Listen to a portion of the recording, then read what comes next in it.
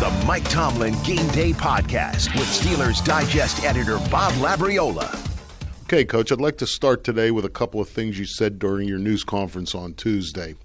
The first was when you were asked about Kenny Pickett. You said, procedurally, I like what I see from him, and usually when a guy procedurally is in the right spot, the performance soon follows. What procedure were you referring to? The process of readiness, his commitment to work, what he does in the classroom, what he does on the grass, what happens on the days of the week that we're not in stadiums playing. He has a very mature and professional approach. He's willing to do more than most, and that's always an asset for those that do. That always turns up in play. I've just been in the business long enough that I have an extreme level of comfort in seeing that. I've seen it repeatedly over a long period of time. Those that put in get out. There's no secrets in our business. You have used the term football justice. Is that the same thing? Absolutely. You create your fortune in our business. Another thing you said last Tuesday was, offensively, we have to get our mojo back. Now, you've never been someone who believes there's anything mystical about what happens or doesn't happen in the stadium, good or bad. So, you know me, I had to look up what mojo meant. Oxford defined it as a magic charm, talisman, or spell, a magic power. What did you mean by mojo? It was a means of avoiding the question for me. Some things you just can't talk about. We're not performing as well as we would like, and it just simply requires more work. But when you get in press conference settings, they always think it's something that you can talk about or something that's tangible. Or they want to hear what's new and different and shiny and appealing. And sometimes it's just shut your mouth and keep working. And so sometimes I provide a little color in an effort to help them do their jobs, but I meant absolutely nothing by it. We got to play better, so that means we have to coach better. We got to prepare better. We got to step into a stadium with confidence, and we got to produce the plays that are born out of that process. And sometimes you don't have the success that you want, and if you don't believe in your process or the people that you're working with, you're subject to change, and you're continually in transition. We're comfortable with the pieces in place. We don't like the end result.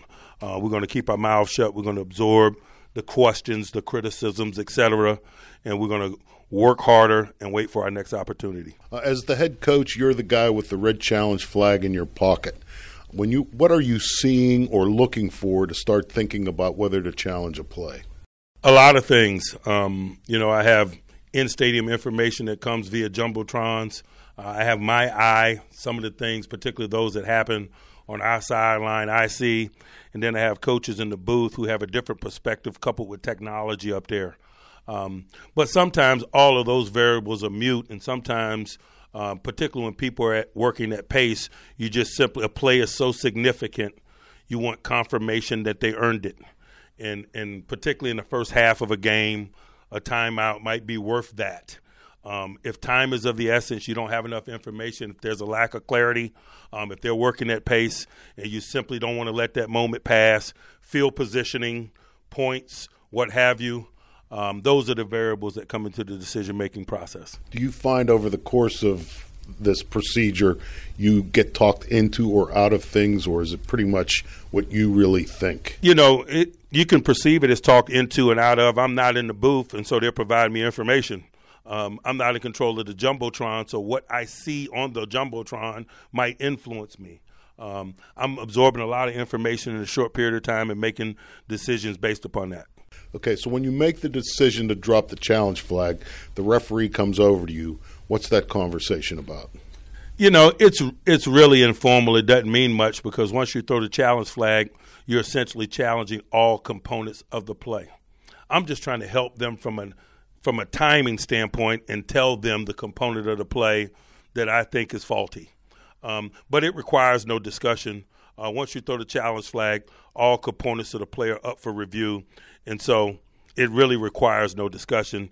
I'm just trying to help them do their job in a timely manner. So it's never a situation where what you might say to him about what you are disagreeing about then kind of puts the kibosh on whether the challenge is a success or not. No, once a challenge flag hits the ground, all components of the play are under review. Okay, so are there certain kinds of plays, I don't know, like forward progress, spotting of the ball, as one example. They're unlikely to be won on a challenge just because they are unlikely to be won. Let's be honest, man. They're all unlikely to be won. There's a posture within the ranks that, you better be pretty sure. But, the unwritten rules in our space, line to gain and things of that nature, forward progress, you better have some clear evidence. And most of the time those things happen in piles and so forth, and so you're running a risk. But again, sometimes a line to gain or a moment might be worth that risk, particularly in the first half of the game. Oftentimes you go into a first half of the game with timeouts in your hip pocket and so forth. And so those are kind of the variables along the discussion. T.J. Watt is now the franchise's all-time sack leader with 81.5, and he got to the top of that list in his 89th NFL game. I'd like to take you back to the prep for the 2017 NFL Draft. What do you remember about that process, and what set T.J. Watt apart from some of the other edge players available that year? First of all, it was an unbelievable edge player draft in terms of the talent. And we went around, we looked at a lot of them. We traveled like Kevin and I used to do. And the thing that really stood out about TJ is there was no guesswork. Schematically, the defensive structure that he was in at Wisconsin was very similar to what we do here. There was no projection. In the past, we've taken college four-down edge people and transitioned them into stand-up people. Lamar Woodley, for an example. He was doing the exact job in Madison, Wisconsin that we would ask him to do in Pittsburgh. Schematically similar things, even playing on the left side of the defense. And obviously, he had the DNA component, man, the lineage, and we're just firm believers in the mindset of people that have that exposure. They're not dreaming about the National Football League in the way that others who have farther proximity to it do. No, it's more of a plan, an agenda for them. And so there was a lot of things about him and his profile that made us really comfortable in terms of a high floor. And then we met the guy, okay? We take him out to dinner the night before his pro day. He is somewhat annoyed by the whole process. He doesn't say much the whole meal. He chews with his mouth closed. He's polite. And really, that's all I needed to know about T.J. Watt, man. Like, he a football lover. He doesn't like the pomp and circumstance. Tell him what it is you need him to do. He's a lunch pail type of a dude, and that was extremely attractive to us. Kevin and I are talking to his coach in the parking lot after the meal, and we said, man, we don't feel like we got to know him. And the coach was like, yeah, you did. and that was our introduction to that flatliner, committed, just low-profile personality type that's really conducive to chasing greatness. In terms of how they perform their specialty on the field, how are T.J. Watt and James Harrison similar? And then also, how are they different? They're very similar in their commitment, what they're willing to do, the things that they do off the field in preparation for what you see on the field.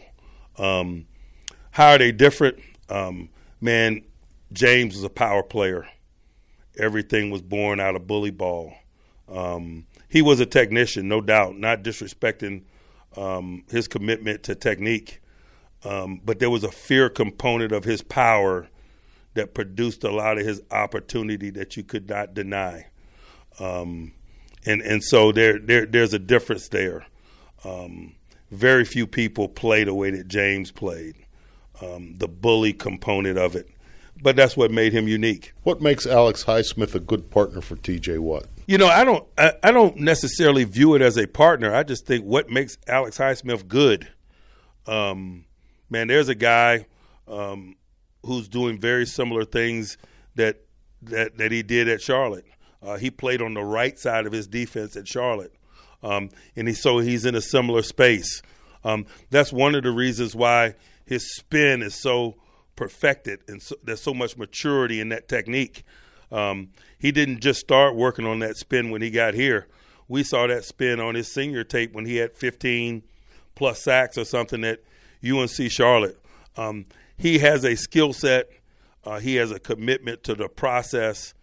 He's learned a lot from TJ just in terms of watching TJ go through his process of preparation.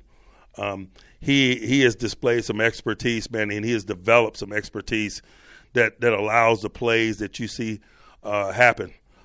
It is not a lightning strike. This guy is a hard worker. He's got experience beyond his NFL years on that side of the ball and that perspective, and he is honing that craft. Both of those guys, they take occasional breaks during the game, breathers, however you want to term it. When that happens, is it a good thing if they come off the field together?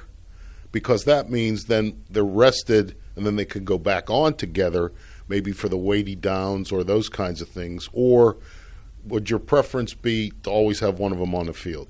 It's week to week based on circumstances, to be quite honest with you. Marcus Golden is a veteran player. He's heavy-handed. He's strong. He's experienced. He's a rundown substitute, if you will. Herbig is a guy that's a flamethrower. He's a young and talented guy. He lacks experience. We maybe don't necessarily want him playing a lot of rundown football, and so he's maybe more of a pass-down substitute. Maybe it has something to do with the number of plays played in the subsequent drive by either man or by both. And so it's a lot of variables in that discussion. If you're talking ideally, sure, you want one of those guys on the field at all times, but you don't necessarily have control over that at all times. Maybe the previous drive was a 13-play drive and both guys played a substantial amount of snaps. It might warrant that you start the next drive with 44 and 51, for example.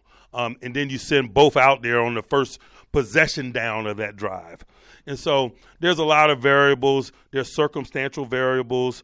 There's a snap count component to it. But in a blanket sort of way, just answering your question on the surface level, ideally, certainly you want one of those guys on the field at all times. Tonight it's the Las Vegas Raiders, a team you faced last Christmas Eve. The big change in their lineup is Derek Carr, the quarterback, is gone, and Jimmy Garoppolo is now the starter. How are they different? How are the Raiders different offensively because of that change? I would imagine they're able to play more to the vision of Coach McDaniels. You know, Garoppolo was drafted by New England and grew up in that space. Coach McDaniels, man, obviously grew up in that space as a coach, and there's some values and approaches to business that were probably learned by both there that they commonly share. And so I would imagine the change probably produces more play that's aligned with the vision of the play caller. And so what is that? Risk management or minimizing risk, and that can be displayed in the fact that they haven't been sacked in 2 football games, for example. And so that's what it's about. Derek Carr obviously is a proven good player, as is Jimmy Garoppolo. Sometimes it's a relationship component to this thing that's a component of decision-making. And from the outside looking in, I'm just speculating. I would imagine the change, a component of the change had to do with relationships and perspective, and perspective based on shared experience in New England for both that play caller and that quarterback. That's the Mike Tomlin Game Day Podcast. Subscribe and download new episodes every week, and check out all of the other shows we have to offer on the Steelers Podcast Network that's available on the Steelers mobile app, the iHeartRadio app, or wherever you get your podcasts.